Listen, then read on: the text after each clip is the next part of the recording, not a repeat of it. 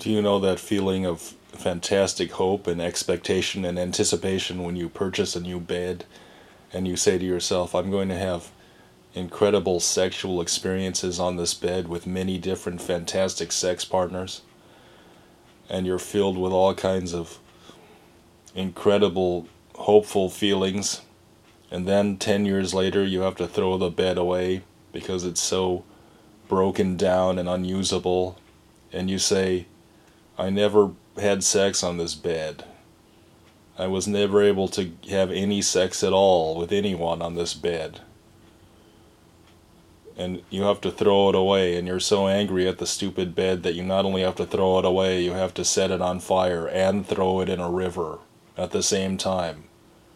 And you curse this stupid bed, and you say, stupid bed, I curse you. You brought me bad luck, bed. Because of you, I wasn't able to have any sex with any fantastic sex partners.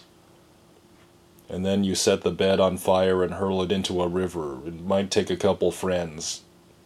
You might have to have a couple friends help you, and then of course you're arrested because, as far as I know, it's not legal within the boundaries of any municipality to set a bed on fire and hurl it into a river.